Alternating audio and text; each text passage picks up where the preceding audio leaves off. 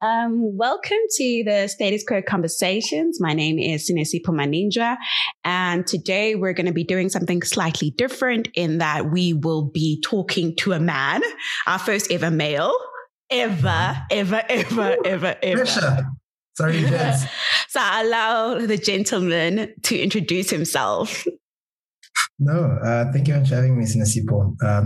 The name is Melvyn Lubega. I am a man, as I've been adequately categorized. But yeah, just a young African entrepreneur passionate about solving significant problems with technology. Thank you so much for such a brief entrepreneur bio description. I think this is the shortest description I've seen in a long time, considering the list of things you've done. Like, this is like such a summary.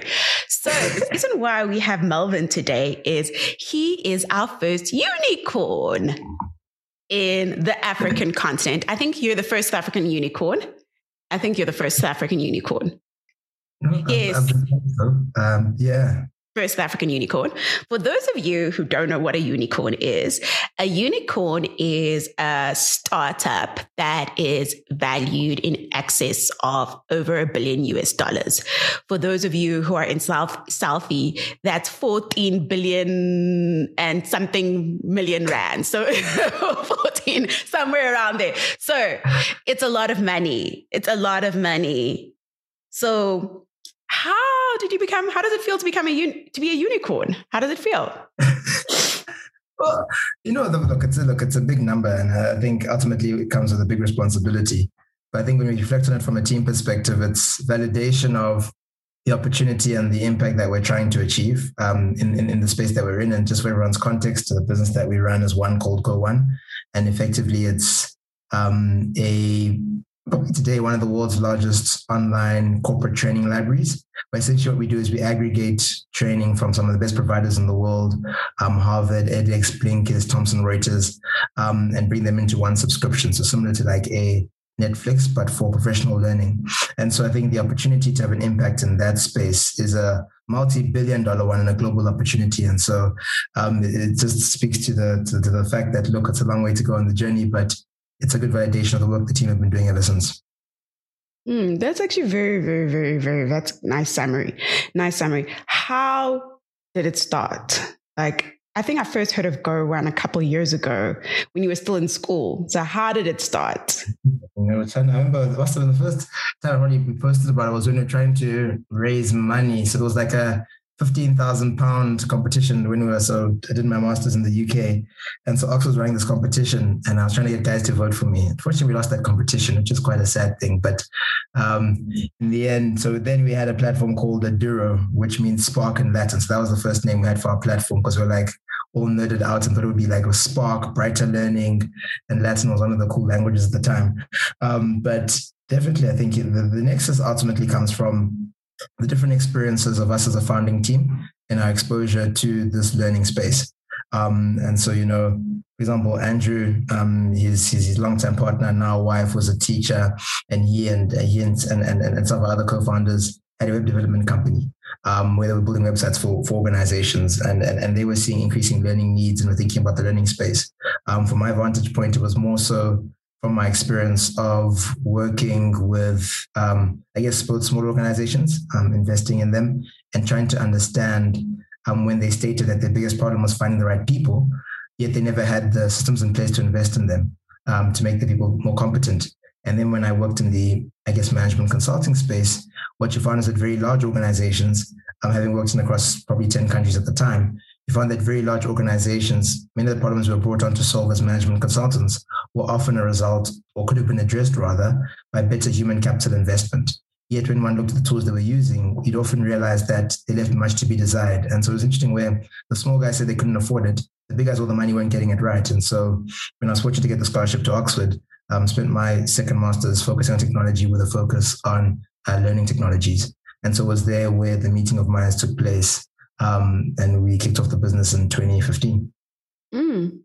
Oh, it's amazing, your story in terms of it, like how you guys found each other. I think when I chat to a lot of entrepreneurs, but their biggest challenge is finding a co-founder. How do you think you guys got it right? Yeah, look, so it's, I always say like in life, rather 50% of something, 100% of nothing. And so I think in a journey, if you think someone can help you get further, and, also being an entrepreneur is a lonely journey. I think, the days when, I may feel like, because back then, all of us as on the founding team are fairly young, doing that thing, you could always like, look, things got pear-shaped, you go back to your mother's house and be like, Mom, I tried. But I think, when you have your down days, your co-founders have your up days, and you balance each other in terms of skill set. And so from that perspective, it really was aligning around the vision for what you want to build. Because I mean, the path of getting there is I mean, we've taken many turns and changes and even mini pivots in what we're trying to achieve. But ultimately, what kept us to get to where we are today was the focus on what is our ultimate vision and mission. And so for us, it always like, look, we want to unlock a positive potential of people through a love for learning. And so there are many ways one could do that. I mean, by no means is the platform actually the only way of doing that, but it's about saying what tool gets you the best way of getting there. And so for finding co-founders, obviously, people often ask me, Melvyn, many of your businesses, all your partners are guys, as an example. And it's not even the fact that I have anything against women.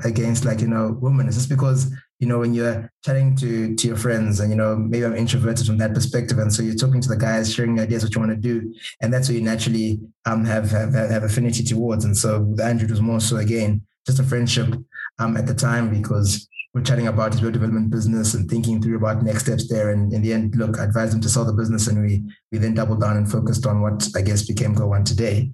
But it was more so organic. And I think ultimately you never know where you're going to find your co-founder. And that's why I often believe in that process. It's so important to share your idea, share your vision, share what you're working on. I think there's this culture we often find where some people will be like, look, I don't want to share my idea because someone's going to steal it, or they must sign an NDA, or all that good stuff. I mean, if you speak to some of the biggest investors in the world, in the tech space at least, unless you're doing some really deep, like hard tech, which is you can actually put IP on that, which is very few businesses out there, even very few startups in the tech space, NDAs won't get you any far. It won't get you anywhere. Because in the same vein, I mean, like you could technically rebuild Uber today with probably 5 developers in Cape Town in 2 weeks. No, maybe a bit longer now, let's say. But actually, you can plug in many APIs, maybe let's say a month. But the reality is Uber's value comes from the execution, the ecosystem that's built up. That's why there are many Uber copycats, but they don't get the valuation of Uber. And so I think it's important to realize what is your secret sauce, and often it's execution over the idea. I love how you say execution. Because one of the things that I've realized, I think, in developing entrepreneurship journey was that my strength is not ideation. Some of us, we're tell me what you need to be done, how you need to be done. I'll do it. No, execution, like Malcolm Gladwell always says, practice and execution beats talent, beats ideation every single day of the week. It is not even a competition. Like, it's not even the same. So I always make the example between Apple Music and Spotify. Yeah. Apple has the ecosystem, but Spotify has the better user experience by far. Yeah. By it's really not even a competition. No, I'm impressed with their programming. That AI that they're using on us, it's and I think it's one of those things where people need to accept sometimes execution, and that is why they're the better app. I think it's a point, I think, on that. I mean, even beyond execution, it's about focus, right? Because the reality is in the Apple ecosystem, there's so much, because remember, Apple had they had the iStore, they had so many different variations of that focus in terms of the music space, where Spotify began music subscription, pure focus. And remember, these guys were clinically focused, from Sweden, on this particular use case and pain point. And so I think this is where I think in building any business, but I think most on startups, just the importance of focus. I mean, if you read some of the greats and listen to their stories and even interviews, even like Elon Musk, I mean, his first business, which I think he sold for 200 million even before he joined the guys at, PayPal and stuff, was, again, he was like, look, there were bigger companies in this space, but he just out-executed them because he put in more hours and he clinically focused on it. Because whilst the exec was focusing on politics and some of us is focusing on market expansion and managing investors, if you're able to focus on your key business, your key use cases, you'll outperform. Quite interesting. Quick one, since you did bring it up. Why no female founders? Oh, what do you mean? It's almost like saying, why no Chinese? No, I'm actually asking you from a genuine perspective, because part of the reasons why women are only getting 1.7% of all venture capital funding is because they're not seen. They're not seen because they don't pitch. They don't pitch because of all the co-founders are men. So curious why? Just curious. But look, I mean, like, I don't think no one ever stopped a woman from making. It's the same way, like, why is the founder of Bumble, why isn't there a guy founder there? I mean, like, I think gender, to the point, I think ultimately... She left Tinder, by the way, and sued them for sexual harassment, but okay. Sidebar. I think ultimately, like I mentioned to the point around founders, I think, often, and look, I'm not built enough businesses to have a systematic review on the outcomes on this, but I think ultimately, the people who I share most of my ideas with, or like who I connect with on a business level, have been guys. And I think it's a bias maybe of going, how I grew up, and also look, maybe my proclivities towards having friends who are guys. And so from that perspective, it's not like, why no female co-founders? Like almost why no Chinese founders, or why no, like, so from that perspective, it's not as if there was any particular bias in that particular way. It's how things came together and how the partners form the business. It's the same way why I'm asking, like, why is this only a female podcast? Why isn't there a male co-host? Quite simple. Females don't make up the majority of podcasts in terms of usage, Apple, Spotify. It just happens to be, there's a statistics around it. There's an actual bias around it. So when I used to work at NEF, so I actually know that there's an actual reason. I know the actual reason. I'm annoying because I always know this. When I used to work at the National Empowerment Fund, and I had a startup radio station as one of my clients, and they spoke about in terms of why radio is dominated by men and why the podcast space. So this was before podcasting became a thing, and why it follows the same. It follows the same loop and same theory. Is that from a voicing perspective, most people find the woman voice actually irritating. It's actually, there's something about it. So it falls into our own internalized misogyny and general patriarchy, reasons why people actually don't enjoy the voice of a woman. That is why even in the South African podcast space, it's still dominated by men. So that is one of the reasons why it is a female, is in order to change that demographic. It's an interesting one. I mean, but like having a male voice doesn't necessarily take away from the effectiveness of the narrative, right? I mean, like it's something which I reflect on in terms of like, so yes, I agree with you. And the target audience can be female, you can have female guests, but nothing stops having a male perspective on the show. But I mean, I hear you, I hear the stats. Yeah, statistically, and sidebar, it's also quite funny. So radio stations which have implemented females first thing in the morning, that's why they have a lot of male voice to balance it out. You'll see it, and 947 does the same thing. And basically the only morning one, it's 947. So that's one of the reasons why they have to balance out the voice. It is apparently there's something that happens. Again, internalized bias may play a part because it's one of those things, but there's an actual theory. People have actually done research work into it because they couldn't understand why. Anyway, while we're talking about the Y Combinator, while we're on the Y. Yeah. So Y Combinator, for those again who don't know, if you're a startup and you've just started your business, you want to be on Y Combinator. Y Combinator is an accelerator, incubator, funder. Basically, I think for me, new startups, the best way I can describe Y Combinator is a validation of your concept. That is how I found it. So that's how that's what I view them as, a validation that there is potential to your idea. So how did Y Combinator get there? How did you get in though? You're all the way from Southie.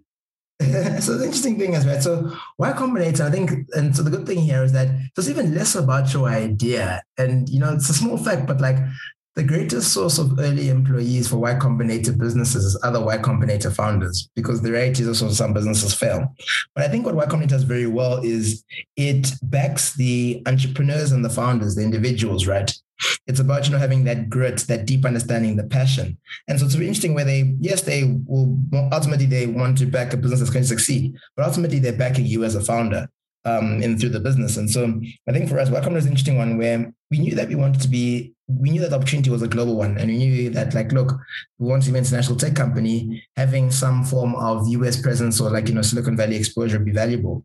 And so we thought of Y Combinator as a nice entry point into that, given the community that I mean, as Airbnb, Dropbox, Stripe. I mean, like there's so many, like Benjamin Graham, like I remember, like Paul Graham, like there's only like big people from the space that have come through, and so that ecosystem was important for us from a community perspective. I mean, look, we were a bit late in application towards the end just because we were uncertain, and like at that point in time, all of us were all over the place.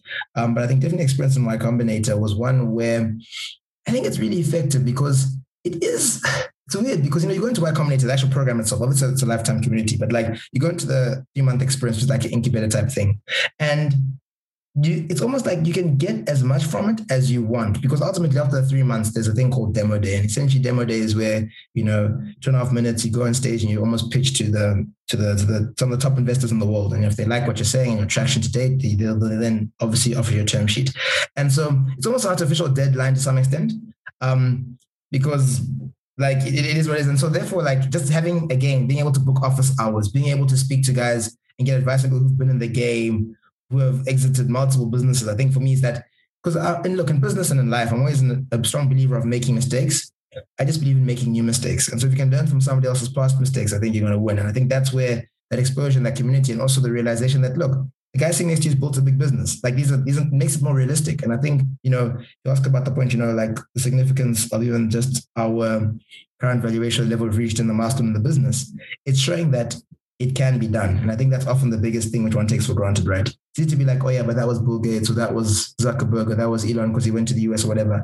But I think it's that concept of like, look, you discount that people are out there who are just like you, who are focused on their businesses and actually building very sizable businesses. And I think the Y Combinator experience ingrains that, whilst in the same way being able to tap into that network of fellow founders, but also, people who've been there and done that. And so it was a great experience for us just to, I think, if you think about some of the key things that happened in our business during that time. So Andrew was more product and I looked after all our sales, go to market, that kind of stuff, more business development.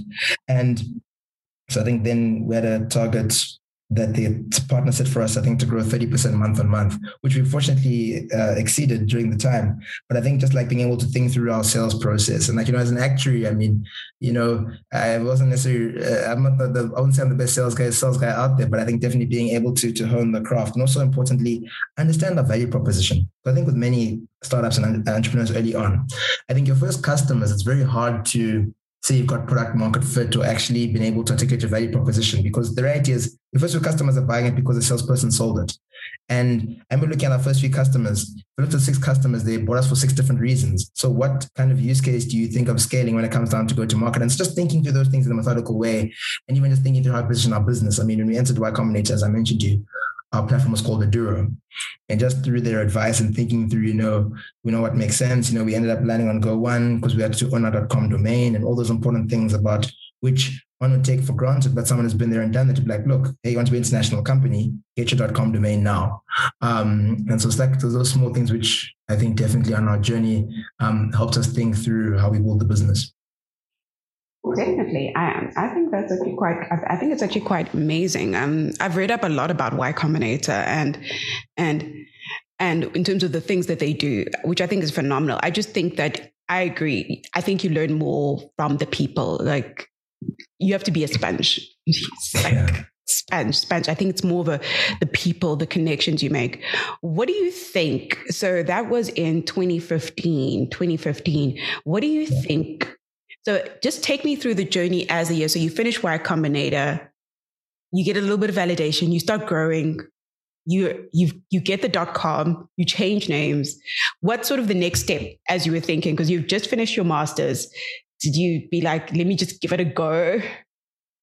Funny thing is, I think, so Andrew and I were both busy writing our thesis. So we used to procrastinate from our dissertations, calling clients at the time. So there was a bit of a cheeky overlap there. Actually, we actually submitted our dissertations, and I'll find that when actually, I think it was probably 2 weeks before demo day, actually the end of Y Combinator, we actually submitted and we had like a mini celebration in our kitchen office. But like, I think looking at I think the step from there for us was always about scale and growth, I think, because the reality is what you realize, depending on the kind of business you are, you have different types of key metrics, right? So for example, if you are a social networking platform, the key metric for you may be daily active users, for example. If you're an e-commerce company, it may be the average basket size or whatever it may be. And same way for us as a B2B SaaS company, so software as a service company, where our key metric is around recurring revenue and the growth thereof. It's about thinking through our annual recurring revenue and how do we grow that. But also in the same vein, focus on growing the product. I mean, like I remember early days. So when you do Y Combinator, typically there's an article that goes out during the Y Combinator period on your company, like saying, hey, this company made it into Y Combinator, no. I remember the article went out and there was like inbound influx of leads. I remember just like manually spinning up instances for different clients and different leads. And I feel like, the amount of leads I must have burnt back then, just because our platform was still buggy, you're just trying to put things together. So there's lots of work we had to do on the product, to be honest, as well at that point in time. And I think products continue evolving and growing. But I just think it's always that focus on being very clear on what does success look like for that phase of growth and solving for that. Because yes, the same way, like if you read like Jeff Bezos' everything store, like he knew he wanted to build what Amazon is today in terms of doing everything, but he had to begin with books for very particular reasons and get that right. And so in any business, it's about being very clear on, yes, you have the lofty goals of being the Uber for this or the that for that, but ultimately you have to say, what is that next milestone or hurdle in your growth? And so for us, was really just doubling down on both the product and the scale of our sales funnel. You're reminding me of an app that I'm waiting for right now that is breaking my heart. Grocery food delivery. Yes. The pain. the pain. No. I don't want to hate on other startup founders. It's an amazing product. Execution. All of them. I can't even tell them which one is better. I can tell you all of them. All of them. Not one works. Yeah. But eventually one will work and we'll be at us. So you submitted your thesis and you started getting to sales leads. And what was sort of the evolution? Because I think I remember at some point you were not even based in South Africa around those years. Yeah, look, I mean, it's obviously off the back of our studies was in the UK and was, I guess, in the early days of Go One, I guess head office, all of us were based on planes, to be honest. We were flying a lot. And it's something which I reflected on the other day where, because the rest of my, on the founding team or the leadership are based in Australia. So whenever they used to fly, they would fly further than everyone else because, obviously they fly from Australia. What that meant over the last 6 years is that all these guys are all platinum, double platinum on their miles. But because I was too central, I wasn't getting as many miles as they were. But I mean, to your question, though, early on, all of us were we were virtually based on planes, I think, and building up the team, building up the team in Australia, building up our sales team in the US, because initially I wanted to ramp up the sales team there. We've never had developers per se in the US. Just because it's fairly costly and our technical, so one of our co-founders, Chris Hood, he was based in Australia and so wanted more developers in his time zone as well. And so just the different go-to-market and even the back-end offices that were built, product offices are building out. And so that was the key focus there. But I think definitely for us, it's always been saying, where best do we spend, I guess, our time, but also the next dollar or rand that we have. And I think that's something which remains true even when we're thinking through now. So after our recent raise, raising $200 million, just thinking through how best one allocates that capital is the exact same diligence one applies then. So, you're testing different sales funnels. Because the thing is, and now we're going to the esoteric natures of sales here and startup as growth. But the reality is you can easily go hire a salesperson. I mean, sales guys, look, they can sell, right? So the reality is you go spend lots of money on a senior sales guy who's earning the most of anybody in the company. And obviously because they can sell, they can be like, oh no, this deal slipped, and they can sell themselves. And so you end up burning lots of money before you realize the guy's actually a dud or the guy or the girl's a dud. And so from that perspective, it's almost yes, you can leverage someone's network. For example, if I said, look, Sinasipo, I want you to head up this VC fund because you're so well networked in the ecosystem, you could probably tap your networks and do fairly well in terms of getting opportunities, entrepreneurs, investors, and so forth. But the reality is, how do I then take that if I want to start up a fund that's focusing on Kenya, as an example? And it's often you find that your success of your company shouldn't be tied to the networks of your people. And so it came to, for me, say, how do you build a predictable and scalable sales funnel? And so that's more difficult because you're forced to take a step back and then make it person agnostic. And it's about process. And it's about building up those sorts of things, even across the business, when you think about a product development and having sprints and that kind of stuff. Because what you realized was you never want to have dependencies in the business on key people, because otherwise you become that person who doesn't want to relinquish roles and responsibilities in the business because you're tied to a particular process. And I think for us as founders, even over the years, it's been important for us to make sure that we're continually growing. And I mean, obviously, having grown quite significantly, I'd say probably once every 18 months, we're doing a reorg or trying to make sure we're well positioned. Do we have local teams? Do we have global centralized teams? Do we have just to make sure that we are accommodating the growth that we're having. And so we've been through many of those cycles, but it always comes down to saying, how can you ensure, one, that as a manager or leader, you aren't the barrier or the retardant to growth in your business? Because obviously you can't expect your business to grow exponentially if you're growing linearly, because then you're the one that's actually impeding the growth. And so it's making sure you're continually learning and investing in yourself and also empowering people around you to do other things. And so it's been something which I think we've done fairly well in our journey to ensure that, like, look, we're able to bring in the right people at the right time and create the time for them to grow and scale the business along with us.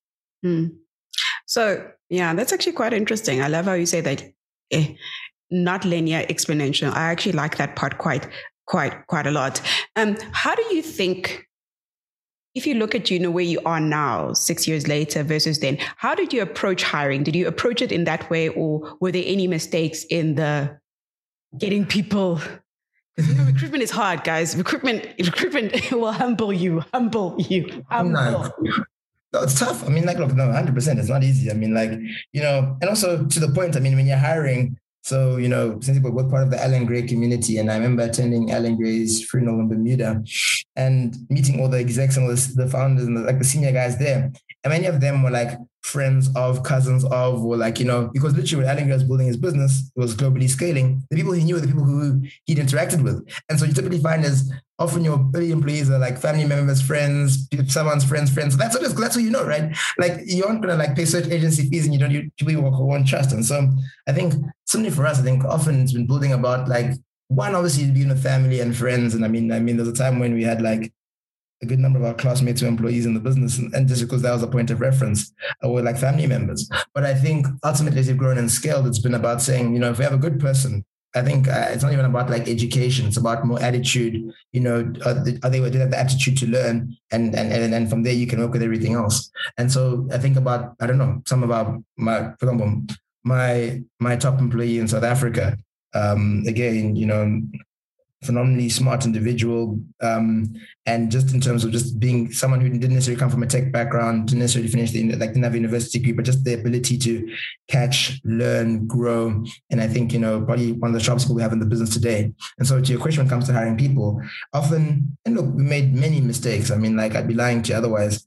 I think for me, particularly in the go-to-market business development sales side of things, yes, grew the business, more than 20% month on month for a couple of years, whatever, all that good stuff on the top line. But what the benefit, I think, and so I haven't probably had it easy against my product, my product guys, was in sales and some of the client-facing areas, you can measure performance, because the numbers are. You're either bringing in the sales, you're either retaining the clients, or like, for me, it's black and white. And everyone can sell it, and you also want to understand, look, you're scaling a product. But I think it's also, I'm a firm believer that if someone in my team who reports into me doesn't perform well, it's on me. Because I assume that I hired well and there was a hiring process. And so therefore, I'm not enabling you to succeed in the organization. And so for me, that's why I exist in the organization to clear blockers and enable the guys to report into me to succeed. If I do that, then I've achieved my objective. And so it comes to hiring, yes, you make mistakes, but as we've gone over time, it's just been thinking through how do we hire, how do we see culture, and depending on the roles you have, what kind of, tests are you doing, what kind of things are you checking? But that being said, the best source of our best employees have been our best employees. Because if you're like, look, who's someone in your space who you back, or who you trust, or who you look, the person you think like, this guy's actually my idol or whatever, who I look up to, and then trying to also chase the best talent. Because I think in businesses, it's very easy where people, maybe through ego or fear, who knows, are often reluctant to bring in people smarter than themselves, just because there's a risk of, maybe someone being shown up or being better than them and that kind of stuff. And I think one benefit, if you are growing as a business, there's so much room for growth. I mean, like, there's like some other opportunities. I mean, like, I think about some of like, I mean, our early, like, our early like sales assistant going through the process and, becoming an account executive and then moving across to becoming a VP of sales, and like just the evolution of people. So I think there's so much scope to grow that you can't come with that, mindset of love politics and trying to keep things tight. I think that's where culture is so important, because you can create a very toxic culture where it is about politicking and that kind of stuff. And it's something which we actively nip in the bud, but it starts with, one, the culture you create, but also the culture you maintain by who you bring into the business as employees. But also in the same vein, how do you almost harbor that culture on the day-to-day interactions? Like, there's small things that we do, like, as which I guess have now become traditions over time, which again is about bringing that culture, because the big challenge for us is having teams around the world is even before COVID working remotely, is then saying, how do you have that one culture that is a healthy culture? Culture is actually quite important. How would you describe Go One culture? Healthy, like vaxxed, like. You guys have got the vaccine. I want that thing. I want that thing. I think, look, definitely healthy. I mean, I think it's one which is continually evolving, growing, but I mean, so healthy and so strong. I mean, and it's crazy because think of the last 2 years, the number of people we've hired in the business, which many of us as founders have never met in person because we have country managers and that kind of stuff. But the culture, just because when they come to a place and they see this is a culture and everyone's excited to learn and to grow and it's fun, loving, you can be vulnerable. And if you have a good idea, it will be heard and it'll be taken forward. I mean, there's so much I wish I could say it was, us as a founding team that created, drove all of it. But the reality was, again, about us having the right values and nuggets in place and allowing people to actually add their own piece to that culture. But also that being said, I mean, look, I think early on in our journey, so at some point we used to have from a software development teams, let's say the US or Australia and Vietnam early on. And we still have significant teams in both those countries. And I remember there was something which we noted very early, it was slight, where when there was a bad piece of code and one of the junior developers in Australia would say, oh no, that was done by a Vietnamese developer. And it's all one company. I think just the importance of when we saw those things, it was actually, no one said crisis, it was all hands on deck and thinking through how do we as leadership in the business actually nip that from festering in the business. And so we put very certain initiatives in play, where, if you joined the business, you actually spent 3 months in different office before you actually went back to your home office. So you knew someone on the other side, or just exchange programs, or how we did our all hands meetings. And so small things which have paid us significant dividends now, where, one culture, guys will take the hill. And I think it's something which matures over time, but I don't think by any means has our culture reached its endpoint. I think it's healthy and definitely well positioned for the next phase of our growth. No, that's quite interesting. So now we're going to switch focus. You did mention that you're an investor. How is it being an investor versus actually being the entrepreneur? How have you managed to have those two different hats on? But I think it's funny enough, I always say the best investors are entrepreneurs and the best entrepreneurs are investors.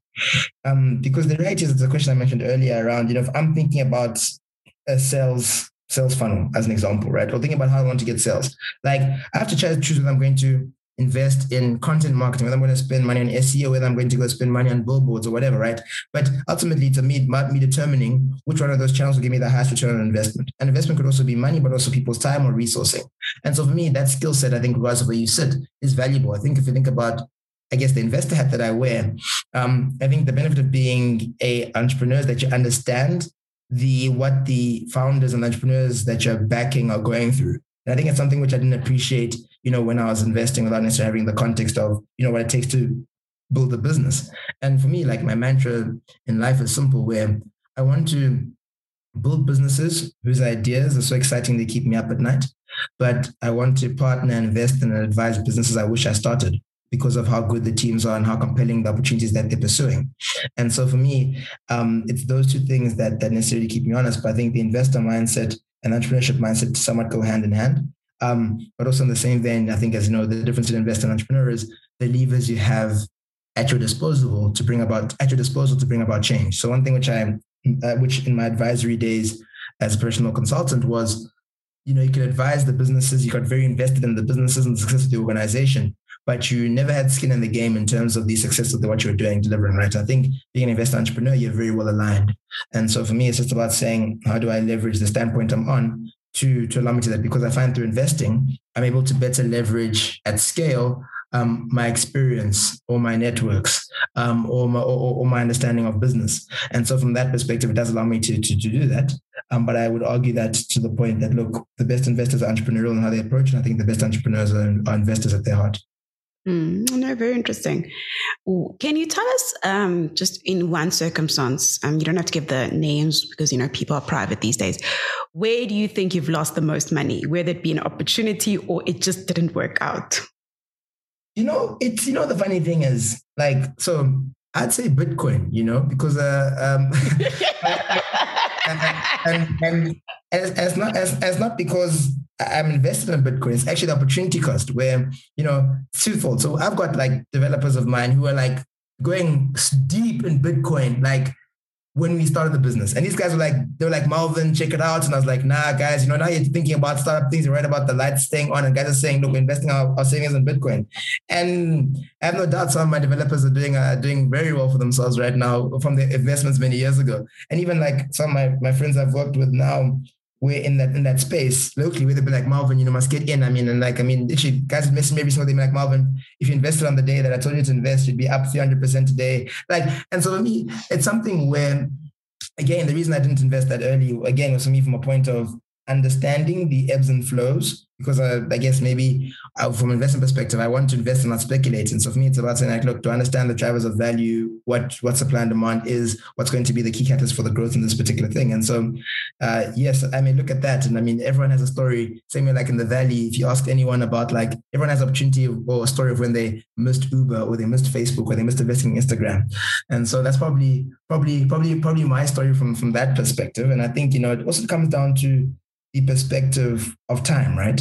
Because if I think about, let's say, finishing up at Oxford, I was at Boston Consulting Group before, management consulting, had job offers to join, private equity in London, private equity in South Africa, hedge fund in the US, management consulting anywhere in the world, an investment bank in London. Like I think they had the real offers I was considering. And the question was, foregoing those to then say, look, I'm going to go start this business. And I remember like I was having a conversation over coffee with I talked to one of the guys, one of the founding team. And I was saying like, look, if I took this job at BCG, then I think post whatever my time at Oxford, my annual salary would have been 3 times our revenue at the time at Go One. And I was like, guys, maybe I should just take this job. And then, I give half money to Go One and we're actually better off than where we are now.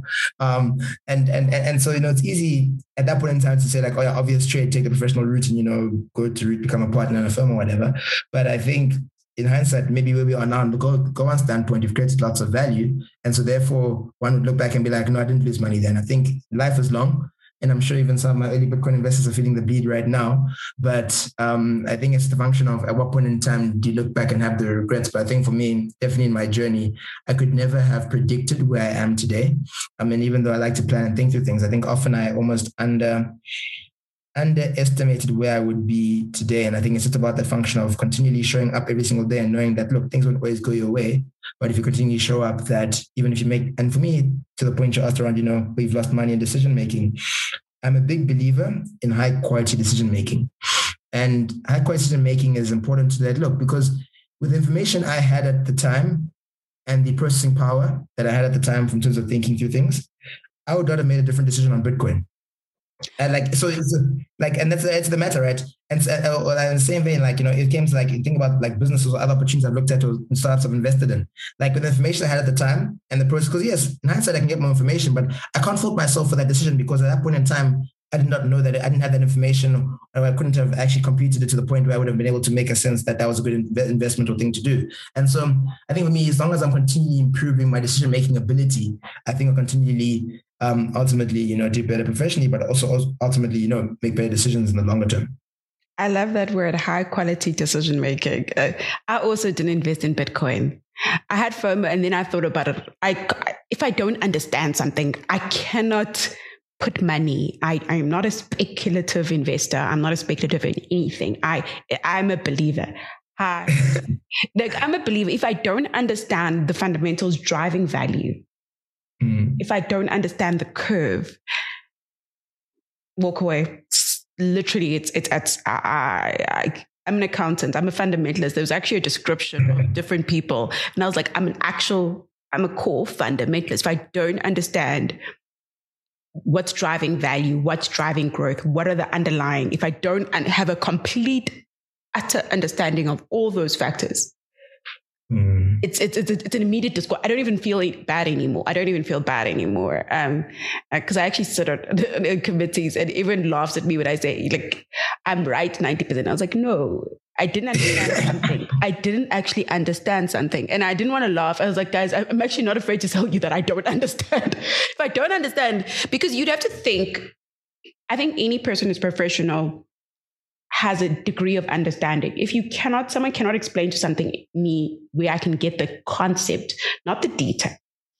keyword concept, because you'll never know a business better than the entrepreneur. I fundamentally believe that there's no way. But if I don't understand the factors, it's okay. I walk away. It's a walk away. So I still don't regret investing in Bitcoin. I sometimes do, though. I won't lie. To make you laugh, I have a mate of mine who has a Bitcoin wallet and doesn't know the password and is sitting on money. Hey, look, I think the amount of lost Bitcoin, I know it's real. Like, I mean, some of those things are like, hey, it's a problem. It's a problem. So now that you're here, so let's just talk about your funding rounds. I think you had your first major one in 2020 with Microsoft. What were your lessons there, and how did you apply them in this funding round, the unicorn one? Yeah, well, I mean, like, it's very much the same. And I think even like, so look, after Y Combinator, we did like a small safe as well. Again, but I mean, and we had some rounds there. This is our Series D. But I think ultimately the principles remain the same, actually. Look, obviously funding rounds serve different purposes. I would argue like seed, Series A, your key thing is about, getting product market fit and, that. I think everything thereafter, B, C, D, everything else is around accelerating that growth, because your unit economics are good, you've got your product market fit and all that good stuff. And so ultimately it's about, but still the principle remains the same. I'm saying like, look, ultimately money is green. Anyone can give you money. It's saying, what value does an investor bring beyond just the capital? And so for us, the same way, it's hard to kick someone off your cap table. You have to be very intentional. Same way you're looking for co-founders or even like, looking for romantic relationships, wives, husbands, that kind of stuff. You have to be very intentional about what you want and who you want to target. I mean, like, look, it's been a humbling journey for us where, early on you take 100 investor meetings, speak to 100 investors, call them to get only 2 investors in the end. And I'm fortunate now, given the traction and the growth and the scale we've had in the business, where, there are investors who are reaching out to us consistently to invest in the business. And like, it's different. And rounds with quicker, it's more direct conversations. And because me, often I find that on the fundraising cycle can also distract from you building your business. And so it's just making sure that you don't, you're very focused on that journey. I think the lessons learned for us has been one, having a clear sense of why you're raising the money. I think it's important. If you can articulate why you're raising the money, and often early on, it's a function of, raising the money because we see this phenomenal market opportunity and why are we the team to execute on it? Because of 1, 2, 3, 4, 5. And why is now the time? Because of ABC. And finally, and this is why our approach to capturing this opportunity makes sense. And so early on, those are the kind of conversations you're having. But I think that's true every single phase of growth. So, for example, now we're scaling the business, doing very phenomenal things. And the question is, why is now the time? Why is this a market opportunity for us to get that level of investment and to be able to scale it through? How are we going to spend that money, and why are we the team given our experience and exposure to the space? And so I think, again, SoftBank and other investors in this round, Salesforce Ventures, Atria, and others are very known for, backing people who have the ability to win at a global scale, to be global winners. And so given the platform we've created in the business, we've shown that we are able to win in very specific geographies, and there's a global opportunity. And it's about saying how to accelerate that growth.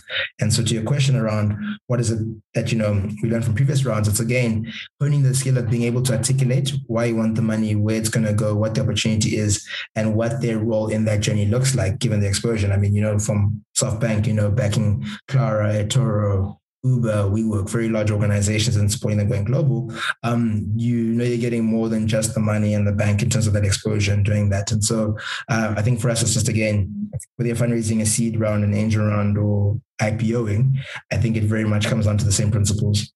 No, I fundamentally agree. So we're nearing the end of our conversation now. What do you think have been your biggest lessons, I think, in this, we can't not talk about the pandemic, the Panasonic. What do you think some of your biggest lessons have been?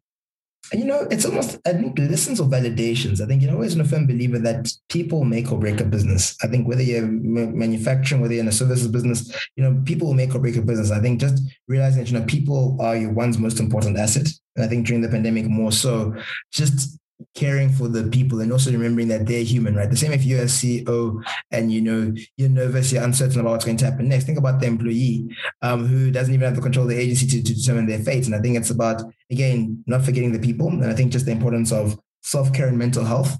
I think, as a manager, as executive, as a CEO, as a founder, I think, by taking care of yourself, you actually are taking care of your team. I think it discounts just the importance of that mental health, and I think important self-care in that person. I think the pandemic definitely showed the importance of doing that. But I think even more broadly, I think in thinking about the journey, ultimately, if you want to, build the limitation on the size of your business in terms of valuation or the growth you'll have is a function of the problem you're solving. And so if you are solving a large problem, you'll be able to, if you execute well, to your point on execution earlier, be able to capture the value and create the value, or create value and then capture the value. And so I think that's a big learning, because I think, often whether you're a JSS CEO, whether you're running a spaza store, business is hard. You're going to have the same stresses. You will have the same hours in a day. So my logic is always, if you want to have an impact, do something at big scale and just, go bigger, because it will be the same amount of effort. And I think for me, to the point, the final piece around, being part of the community we're part of, with Alan Gray, good education and so forth. I think there's always that risk of, and someone told this to me once, it's a gentleman, probably one of the wealthiest guys in Canada. He was telling me I met him at Oxford. He was a Rhodes Scholar as well. And he was saying, like, sometimes, you may be too educated to be successful. Because sometimes, to your point, it's a highly educated person, maybe not the guy to take a business from 1 to 10. Maybe the guy to take it from 10 to 1,000. And so it's also important to know your strengths, but also not be too pedantic on trying to get things to perfection. And so I'm a firm believer that, like, have a bias to action in everything that you do. And ultimately, done is better than perfect, which I think was a tough thing for me to early on in the business, where you come from a realm where, management consulting, even though many of my slides ended up in the backup or the graveyard, as they're called, I think I was fairly immaculate in the work that I produced. And so just the importance of, trying to focus on the main thing and also on that execution point. And I think that's a key learning. So for me, to the point, I think one, learning around the importance of self-care and how as a manager, by looking after yourself, you look after your team. I think two, again, just, the impact you want to have is a function of the problem you're trying to solve. And so making sure that, if you're going to do something big, you might as well, really give it horns. I think the final one, just more so around execution, having a bias towards action in anything that you do. That's actually quite fun. Bias towards action. I'm actually going to steal that. I'm going to steal that copyright. So what's next? I think, so you're now a unicorn. Are we booking a flight to New York? Are we doing that? Are we booking? Are we ringing the bell at the NASDAQ? Tell me when to book the flight. That's all I need to know. Be ready. Passports. I'll be a vaccinated bay. I am there. No, look, I think, ultimately through this round, I think we've got a good amount of capital to accelerate the next phase of our growth. And so from that perspective, it really is head down in execution. And I think, look, this is really day one of the next phase of our growth. I think, internally we say that, we want to reach our vision to reach 1 billion users globally, or learners globally. The reality is, so this last month we announced that we have 3.5 million learners active in the system. And so the reality there is that we've got a long way to go on that journey. And so it's really just keeping the head down, executing. But if you're ringing bells, I'll let you know. For now, we'll solve other things. Thank you. I actually like that. Don't worry. New York, I'm ready. NASDAQ, I'm ready. I just want you to know that I'm ready. I'm very, very, very excited. Thank you so much for chatting with me and being the first male. I will add more men. Just every now and then we'll sprinkle for representation purposes. But I thank you so much for sharing. I think your story is so phenomenal, and it has been an honor and a pleasure to be part of the people watching you do this. I am incredibly proud of you. I am in awe. I think you really have surpassed what I thought you would do. I thought you were brilliant already, but somehow, I don't know why, extra. You just went extra. No, thank you much. Both as a friend and a colleague in the space, I think you're doing some great work in the ecosystem. So, we've all got our work cut out for us. But no, thank you for the opportunity. I think one, share our journey. I think also for important facilitating important conversations in this ecosystem. Yeah, definitely. Definitely. I think for me, one of the things that I think that is so remarkable about you is the fact that you chose to come back home. My late nights with the time zones told me sometimes I should just be in the US now as opposed to staying awake until midnight. But no, definitely, and I'm glad I did so. Because I think Southie has potential. Southie, we have potential. I think that the things that are, I think we have we have the potential to be a global players in many things, and I think tech, because the entrance point. For me, entrance point and ability is there. It just requires resourcing. That is what it requires. I've worked and I probably been to over 40 countries and worked in probably about 20 of them. And like literally, I still believe that our best export of South Africa is our people, sadly. So, I mean, just the competence of South Africans, both locally and abroad. I mean, like, so to your point, I mean, we've got the pieces, we've got the Lego blocks.